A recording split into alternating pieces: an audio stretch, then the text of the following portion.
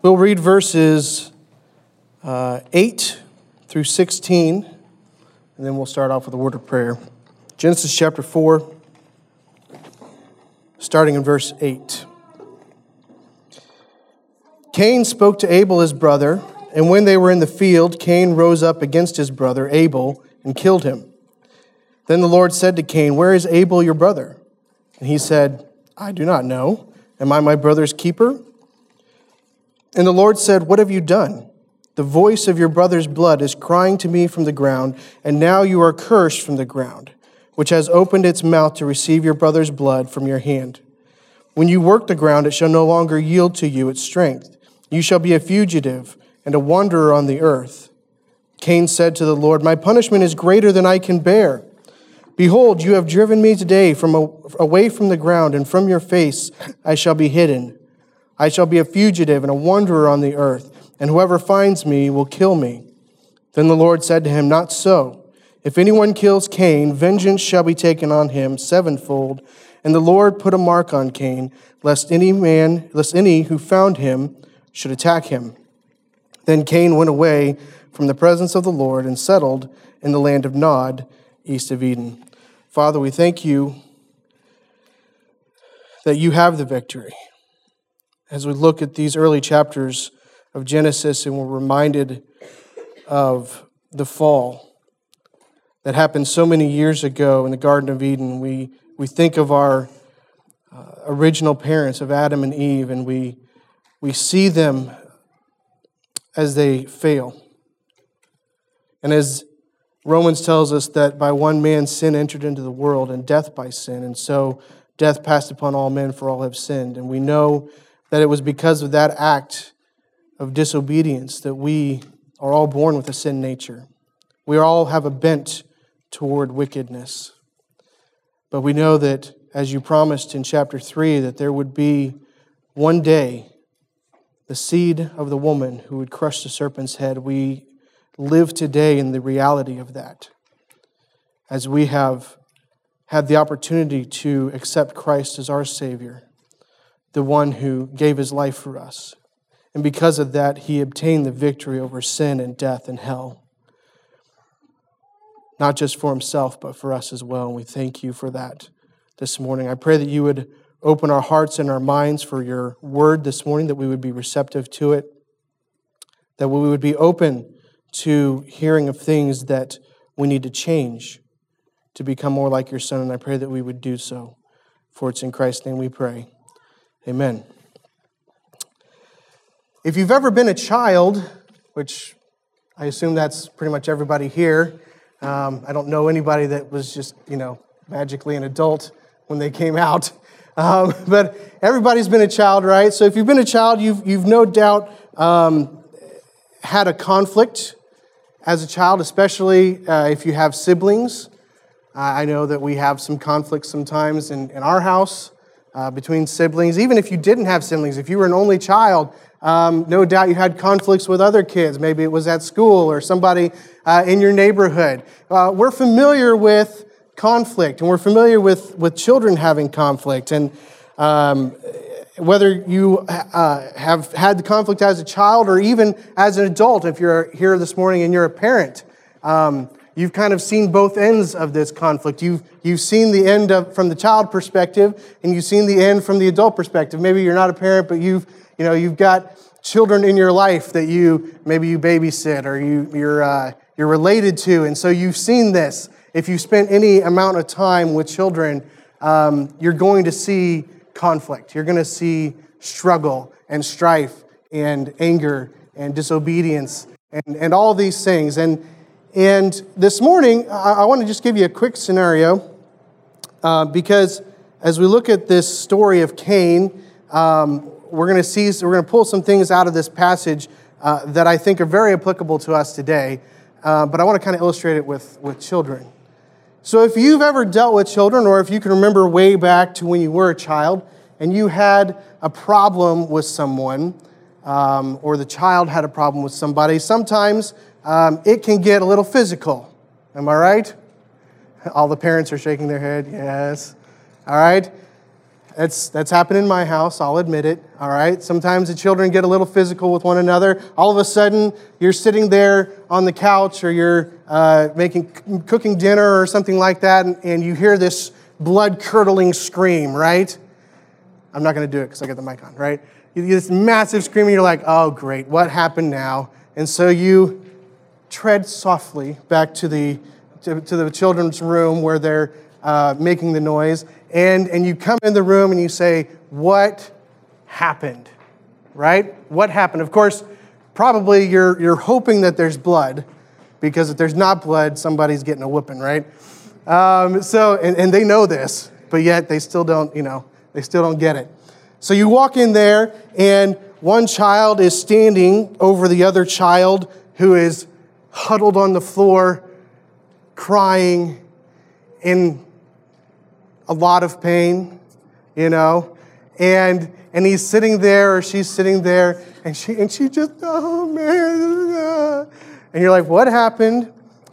And the one on the floor says, he hit me, because it's always a him, he hit me, and he hit me.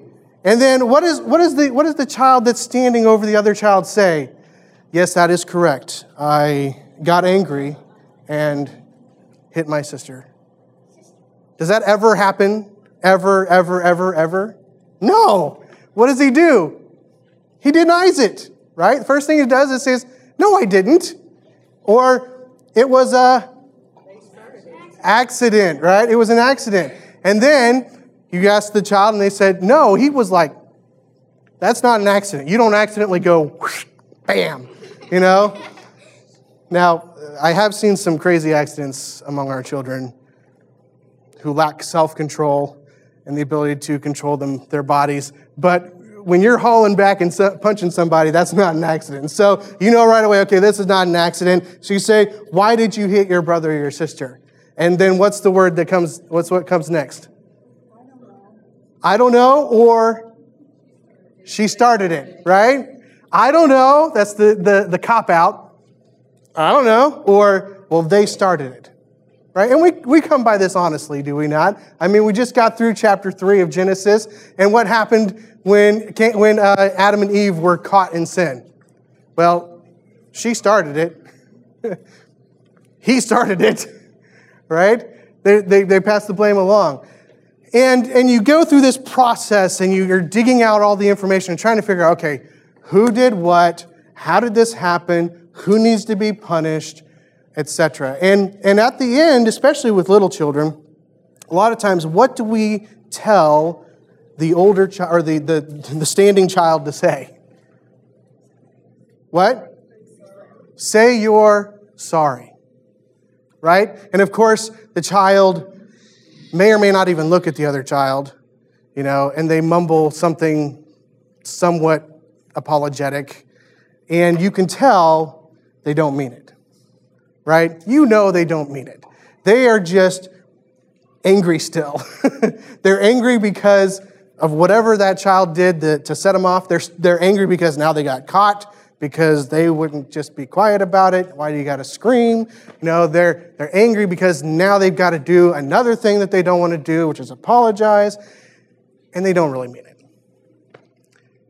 Now, I'm not going to ask for a show of hands, but I'm going to guess that some of you have done that as a child. I'm going to guess many of you have observed that as an adult. And a lot of times, we kind of look at that scenario and we look at that child and we say, we maybe chuckle a little bit and we say, man, I hope they get it. I hope they get it at some point, because they're just not getting it right now. Whether it be because they just, they're young and they have never accepted Christ as their Savior, and so they don't have the Holy Spirit to really convict them other than mom and dad saying, you need to apologize, or whether it's just that they're being stubborn and unrepentant and they don't want to apologize. But our natural bent, which we see as children, is not one of repentance. It is not one that says, yes, I have done wrong, and I am sorry about that, and I don't want to do that again.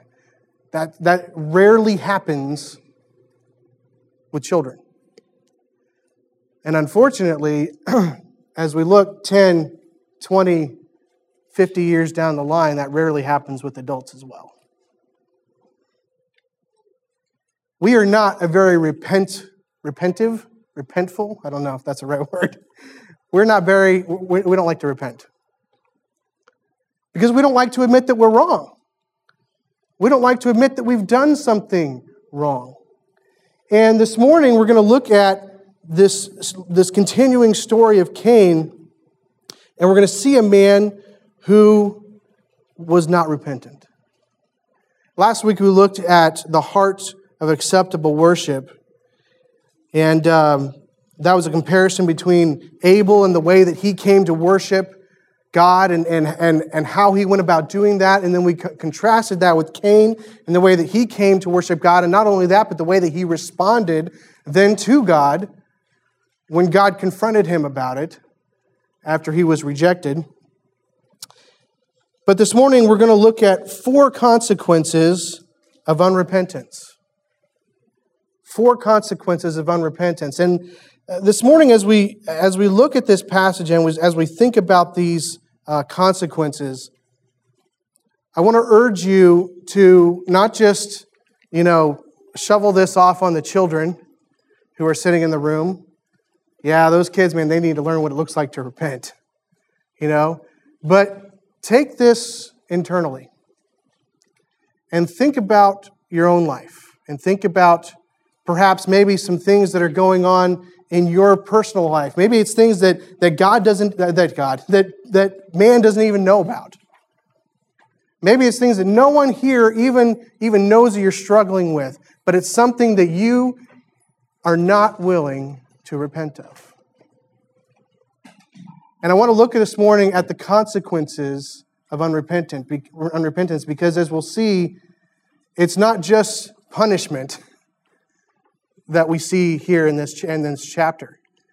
But there are more things going on with Cain, and as we examine ourselves, and I know as I think back on my life, and as I look at times in my life where I have been unrepentant about things that I have done, I can begin to see the process that's unfolding here in Cain's life and my own.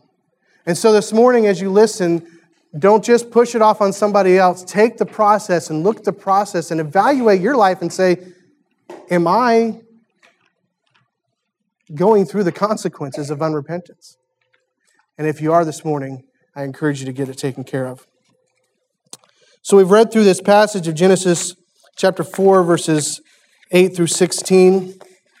You should be familiar probably with the story.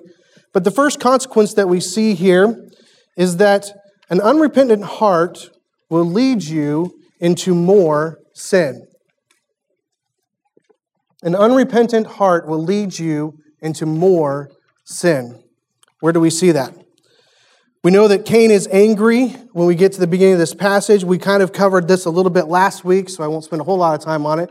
But we know that Cain is angry at God for refusing his offering. We know that Cain is angry at his brother because his was accepted. Seems unfair, but but he is. He's angry because God didn't accept him, and Abel was accepted. And so he's angry at both of these. And here we see that they are having this conversation, more than likely an argument. I'm sure Cain is either grumbling and complaining, or maybe outright attacking his brother verbally as they're out here in the field. And they're out in the field, and Cain rises up and kills his brother here in verse 8. When they were in the field, Cain rose up against his brother Abel and killed him. And we already discussed this, and this is, we look at this and think, man, this is horrible. God has already warned him, look, if you're not careful, sin is going to take over and you're going to do worse things. And we start off right away with him doing worse things. Well, worse in our mind. Right? He's sinning again. Not only is he sinning by being angry, but now he's sinning by taking his brother's life. And then he compounds that even more with another sin. What was the next sin? He lied. right? God comes to him and he says, what? The Lord said to Cain, "Where is Abel, your brother?" And what did Cain say? No. What happened, Johnny? I don't know. Your sister's sitting here on the floor crying, and you're standing over her with a baseball bat. What happened? I don't know. She tripped. Cain compounds the situation by adding more and more sin. Is that not true with us? I mean, we just gave an example of it that probably all of us have either experienced as a child or as an adult viewing children. Sin will always beget more sin. And the longer that we live with an unrepentant heart, the more sin we will do. Children are a great example of Cain. Thankfully, they're not usually murdering each other. But the attitude is very clear. Children are very often easy to read. They wear their emotions out on their sleeves. And so they're kind of an easy target for an example this morning as we look at Cain, who seems to do the same thing. But he's compounding his sin because he's not willing to repent. He's not willing to admit that he has done something wrong. He's not willing to confess and say, yes, I was angry. Yes, I rose up and I struck my brother. And you know, I don't know if this was just something that was a passionate rage or if it was something that he decided to do ahead of time. It seems like they may have been off in a place that was hidden from other people because just the way that some of the wording is there, it kind of lends itself to that idea. But Cain obviously is not willing to admit that he's done anything wrong. I don't know. And he continues by lying. But I hope you notice I intentionally have tried to not say that unrepentance will lead you to greater sin. Because we need to be very careful when we talk about sin. Every sin that we do is an affront to God. Whether it's murder or lying. Every sin is an affront to God. And we do have laws. We have to prosecute people. We have to pass judgment upon people as a government. And even the Israelites had varying degrees of punishment for different types of sins. But in God's eyes, all sin is sin. All sin equally breaks His commandment. James chapter 2, verses 10 through 11 says, "For whoever keeps the whole law, but fails in one point, has become guilty of all of it. For he who said, 'Do not commit adultery,' also said, 'Do not murder.' If you do not commit adultery but do murder, you have become a transgressor of the law." So in God's eyes, every sin is an abomination. Every sin will keep you from a right relationship with Him. And if we go through our life with an attitude, a heart of unrepentance, we will continue to compound the sins that we do. It'll get more and more and more. And Cain gives us that example this morning. He was angry with God and his brother, and then he added to that murder. And then he added to that lying. So the first consequence of an unrepentant heart is that you will be led into more and more sin. The second consequence is that an unrepentant heart will blind you from the truth. An unrepentant heart will blind you from the truth. Right after he lies, he makes another statement. What is that? Am I my brother's keeper? He's like, look, God, I don't know where he is. Am I supposed to be keeping track of him? That seems pretty arrogant. But what is he being blinded to? I see two things in this passage that his unrepentance is blinding him to. And the first thing is his accountability. Cain is blinded by his unrepentance to his accountability for his actions. It started last week, did it not? God tries to tell him, look, if you do not take care of this, if you do not repent and come to me in the right way, sin is crouching at the door. It's waiting to take over and control you, but you need to control it. And Cain ignored it. And now we see him having murdered his brother. And he says to God, am I my brother's keeper? It's as if he has no concept of the accountability that he has before God. It's as if he thinks that, it's not his fault. And maybe, again, we don't know if this was premeditated or if this was just an act of rage. Maybe it was an act of rage, and afterwards, maybe he did the same old classic thing. Well, it's not my fault. Abel was, trying to tell me something I didn't want to listen to. It was an accident. Right? Maybe that's what was going through Cain's head. We don't know. The Bible doesn't tell us. But for whatever reason, Cain, because he was unrepentant, was unable to see his accountability. He was unable to realize that he was accountable for the things that he had done. Not only that, but he was blinded to the remembrance that God knew what he had done. Here he is talking to the creator of the universe. And the creator of the universe comes to him and says, where's your brother? We don't know how long this was, but I assume pretty quickly after he's actually killed him.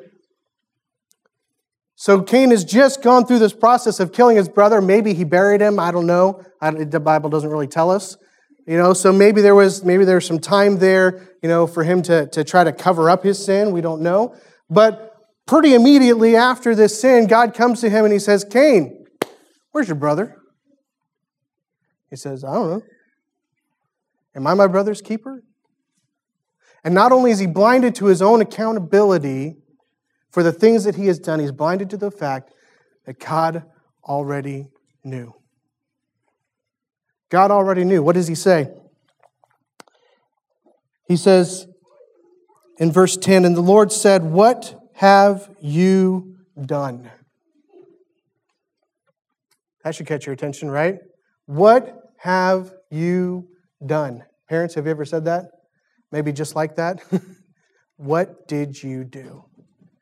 And a lot of times, we know the answer, don't we? Or we have a pretty good idea of what happened. And God comes to Cain. And I get the feeling as I read this that this is not the same as the other questions that God has given. Up to this point, God has used questions with both Adam and Eve and Cain to provoke a response, to draw them back to Him, to help them see where they have failed. But Cain has reached a point where he has been so unrepentant that he is blinded to the fact not only of his accountability, but the fact that God knows what's going on. And I think God's asking this question kind of the way that parents do sometimes, with a little bit more accusation. What have you done? And then he reminds Cain that he already knows. What does he say? The voice of your brother's blood is crying to me from the ground. The voice of your brother's blood is crying to me from the ground. That's pretty specific, is it not? Said, Cain, what have you done? Because I know that your brother is dead. His blood that has been soaked into the ground is calling to me. That's a pretty vivid picture. You think maybe Cain heard those words from God and thought back to that moment when he struck down his brother? We don't know a whole lot about it, other than that he killed him. But I can imagine as God describes that to him, the memory that flashes before his eyes. Because he's been blinded from the truth that God already knows. God is well aware when we sin. There's nothing that we can do to hide from God, to run from God. We see many, many examples in Scripture of this fact. We have Jonah. What did Jonah do? What? He ran, right? God told him to do something, and he said, I ain't going to Nineveh. Those are mean people. And so he ran the opposite direction, right? He wanted to get away from where God wanted him to go. Did God know where he was? Yeah. Sent a great storm. And even when he's willing to die and throw himself overboard, God still knew where he was, right? Sent a great fish to swallow him up. God knew where Jonah was. He knew what Jonah had done. We think of Achan. Achan, what did Achan do? Anybody remember? After the Battle of Jericho, he went in and he took things that he was not supposed to take, things that were supposed to go to the Lord. He took them, and where did he put them? Buried them under his tent, right? Nobody will see this. This was not like a pup tent, people, right? This was nomadic tents. These things were big. Nobody's going to see this. Maybe maybe it had the carpets and nobody even saw him doing it. I don't know. But nobody's going to know about this until Israel goes to fight a smaller city and they get wiped. And God says, look, there's sin in the camp. You can't win because there's sin in the camp. And they go through a process of whittling it down. They finally get down to Achan. And Joshua says, what have you done? Sound familiar? What have you done? And Achan confesses. You can't hide your sin from God. David and his sin with Bathsheba. The lengths that David went to hide his sin. Bringing Uriah home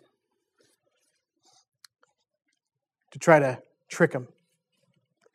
And when that didn't work because he was a righteous man, he sent him off to the front lines to have him killed. Yet Nathan comes, tells him a parable, and David's angry until he realizes through Nathan's words, you are the man. You can't hide from God. And that's something that unrepentance will blind us to. See, unrepentance will always make us think that we can get away with the next sin. That's why we lie and work to cover up our sin, because we're not willing to confess it.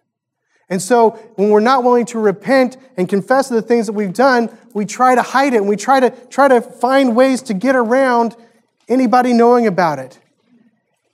And with all that work and effort, we are blinded to the fact that God knows. He knows every action we have done. He knows every thought that we have thought. He knows every idle moment we have spent. He's well aware. Numbers chapter 32, verse 23 is talking to the children of Israel, specifically, I think it's 2 tribes, I don't remember off the top of my head, who are seeking to settle on the opposite side of the Jordan from the Promised Land. And Moses says, you can do that, but when Israel goes to war, you need to come with us. And if you don't come with us, it's going to go badly for you. And that's where we find this verse, that it's a very common verse when we talk about sin and we talk about hiding our sin and unrepentance. Numbers 32:23 says, but if you will not do so, behold, you have sinned against the Lord, and be sure your sin will find you out. Be sure your sin will find you out. No matter how far you run, no matter how deep you hide, no matter what you do to cover it up, unrepentance will blind you from the truth that God already knows. It'll blind you from the truth of your accountability before Him and the fact that He knows everything that you've done.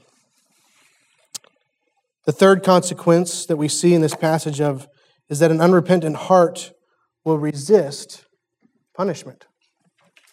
An unrepentant heart will resist punishment. What do we see here? God says, "What have you done? The voice of your brother's blood is crying to me from the ground," and He begins to dole out the punishment on Cain. He says in verse 11, "And now you are cursed from the ground." I think that's interesting. Remember when Andy was teaching through chapter 3, he brought out the fact that God cursed the ground, but He didn't curse Adam and Eve. And so the ground is already cursed. It's already hard to work the ground. It causes toil and sweat. And now God is saying to Cain, the one that we know is the gardener, the one who spends his life working the ground and toiling and working the ground and growing the plants, which is what he brought to the Lord in his offering. We know that now God not only has cursed the ground, but now He's cursing Cain. And the curse is between Cain and the ground. What does He say? Verse 11, He says, "You are cursed from the ground, which has opened its mouth to receive your brother's blood from your hand." Think about that. The ground that he had worked his whole life because of the murder of his brother. It's a vivid image, is it not? Because it had received his brother's blood, he's cursed from it. It's a pretty harsh punishment. But it keeps going. Not only will your livelihood be virtually taken away, but when you work the ground, it shall no longer yield to you its strength, and you shall be a fugitive and a wanderer on the earth. What in the world is a fugitive? Now, if you're like me, your mind probably flips back to a movie. You know, Harrison Ford and Tommy Lee Jones. Yeah. And Harrison Ford is a fugitive. He's on the run. Tommy Lee Jones is chasing after him. He's the marshal. He's the lawman. And he's trying to get him. Of course, in the movie, Harrison Ford's safe. He's good, right? Because he didn't do whatever it is he's accused of. Murder, actually. He didn't actually do it. So we cheer for the fugitive because we want him to get away because he's innocent, right? Not so much the case for Cain. All right? Cain has been proven guilty. God has stated, the blood of your brother is crying out from the ground. You are guilty, and this is your punishment, and you will be a fugitive. Who's he a fugitive from? I mean, he makes it clear a little bit later on. He says, look, if somebody finds me, they're going to what? They're going to kill me, right? Who is that? Who is that that's going to kill him? Well, remember where we are in human history. Who is alive right now? You say, we don't know. Correct, we don't know. But we know it's Adam and Eve. Abel's just been killed. Cain. We know that Cain is married. There are probably some other daughters and sons maybe at this point in time. But they're all pretty much family, right? Now, I don't know if anybody here has a relative that has been murdered. But I know by reading a lot of news articles that that's not something that people take lightly. We have an innate desire for justice, do we not? Even if it's not somebody that is a relative, even if it's somebody that we just know, and even sometimes it's somebody we don't know. We have an innate desire for justice, for things to be put back right. And Cain knew that. And Cain knew, hey, not only is this just kind of a normal human reaction that they're going to want justice, but these are my family. These are Abel's family, and they're going to be even more upset by the fact that Abel is dead, by the fact that Cain has killed him. And so this concept of Cain being a fugitive, you know, that's not a light thing. That's not just some random word that God threw out there. He's literally a fugitive from his family. Can you imagine that? Being hated so much by your family because of something that you've done that you're scared for your life. He says you'll be a fugitive and a wanderer.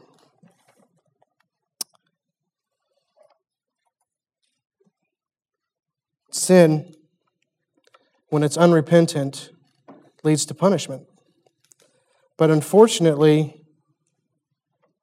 we, like Cain, tend to buck our punishment, do we not? Let's look at what he says. Cain said to the Lord, "My punishment is greater than I can bear." God, you're being too harsh, says the man who just killed somebody. This isn't fair. Parents, ever heard that before? That's not fair. I shouldn't have to do that just because I walloped my sister. That's not fair. We do the same thing Cain did, right? He says, my punishment is too great for me. It's more than I can bear. Behold, you have driven me today from the ground, and from your face I shall be hidden. I shall be a fugitive and a wanderer on the earth, and whoever finds me will kill me. And kind of takes it as far as he possibly can, right? He's thinking things out, and he's thinking about it, and he's expanding it, and he's saying, this is too much. It's too much. Because he has no desire to repent of what he's done. This is not the response of a man who says, I understand that what I've done requires punishment, and I accept it and move on. A repentant person accepts punishment because a repentant person understands their accountability. They understand that God knows what they've done, and they're repentant. And so they understand that the things that they have done require punishment, oftentimes severe punishment. There are consequences to our sin. And if we are repentant, we're able to deal with those consequences, even though they may hurt, in a much better way. But yet, if we are unrepentant like Cain is, when the punishment comes, it's too much. This isn't fair. And we fight back at God, and we get even angrier, and we continue to sin some more. And we think, God, this is not fair. It's not right. I don't deserve this. Again, because we're blinded to our accountability. Unrepentance will cause us to fight the punishment. He's wallowing in his self-pity. And it's interesting, as he's wallowing in his self-pity, he's not just, feeling sorry for himself, but he kind of blames God. Did you catch that? He says, let's see down here, my punishment is greater than I can bear. Verse 14, behold, you have driven me today away from the ground, and from your face I shall be hidden. He doesn't say, my sin has driven me away. He says, you have driven me away. This is not the heart of a man who is seeking to repent. He's not just wallowing in self-pity, but he's blaming God for what's going on now. He's unable to see that his own actions have brought about this punishment. And he wallows in self-pity and blame of someone else. Do we not do that as well? God, why are you taking me through this? I said I was sorry. Kids ever done that? I said I was sorry. Did you really mean it?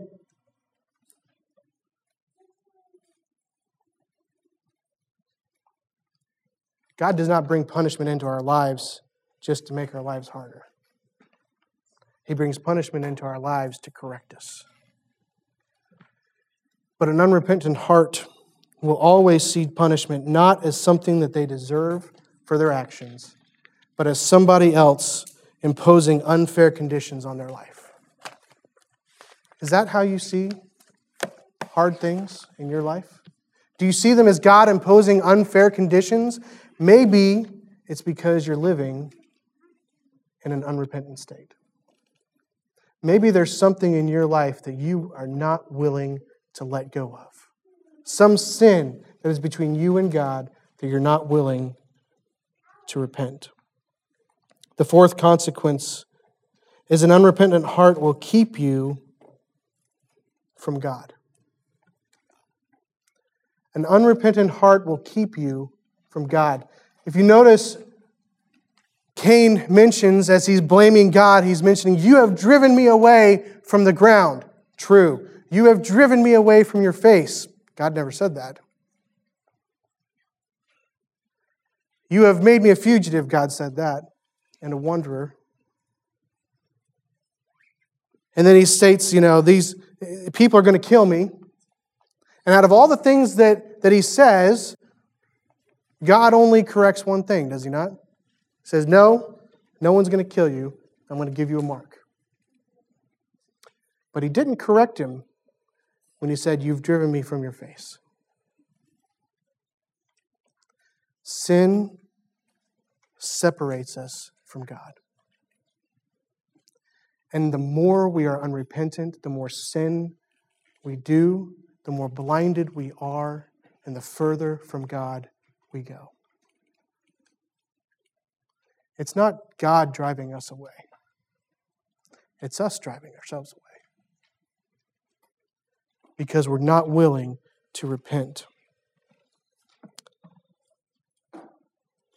As I think about this truth, I'm reminded of Romans chapter 1, verses 18 through 25. I'll read it very quickly.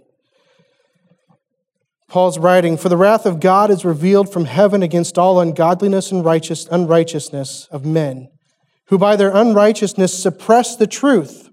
Sound familiar? "For what can be known about God is plain to them, because God has shown it to them. For his invisible attributes, namely his eternal power and divine nature, have been clearly perceived ever since the creation of the world in the things that have been made, so that they are without excuse. For although they knew God, they did not honor him as God or give thanks to him, but they became futile in their thinking, and their foolish hearts were darkened. Claiming to be wise, they became fools, and exchanged the glory of the immortal God for images resembling mortal man and birds and animals and creeping things. Therefore, God gave them up in the lusts of their hearts to impurity, to the dishonoring of their bodies among themselves, because they exchanged the truth about God for a lie, and worshipped and served the creature rather than the Creator, who is blessed forever and ever. Amen." We see at the end of this passage that Cain goes away from the presence of the Lord. He settles in the land of Nod. Obviously, it wasn't known as Nod at the time, but again, remember that Moses is writing to the children of Israel. They would have had an understanding of where Cain went. And it is clear both in Cain's response and in his action that Cain has gone away from the Lord. And I think Romans 1 is a good explanation of what happened. We never see anything about Cain repenting.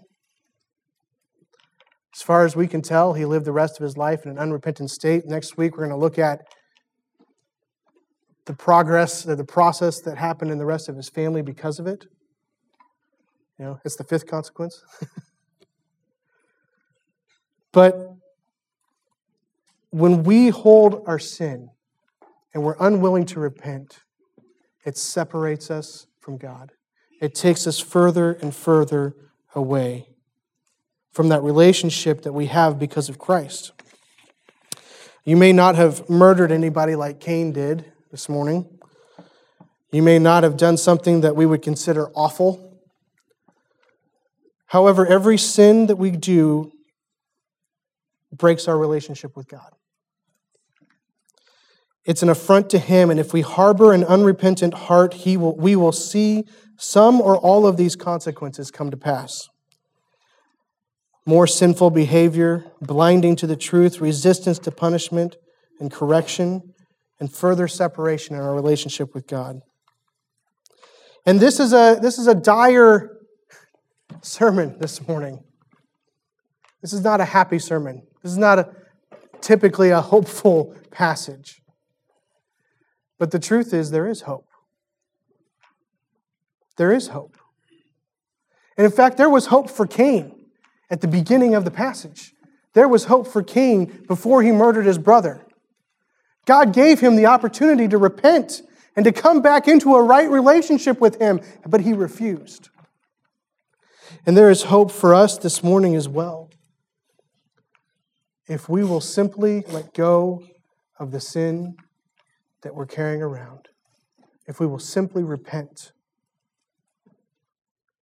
and give it back to God. 1 John 1, verses 8 and 9 says, if we say we have no sin, we deceive ourselves, and the truth is not in us.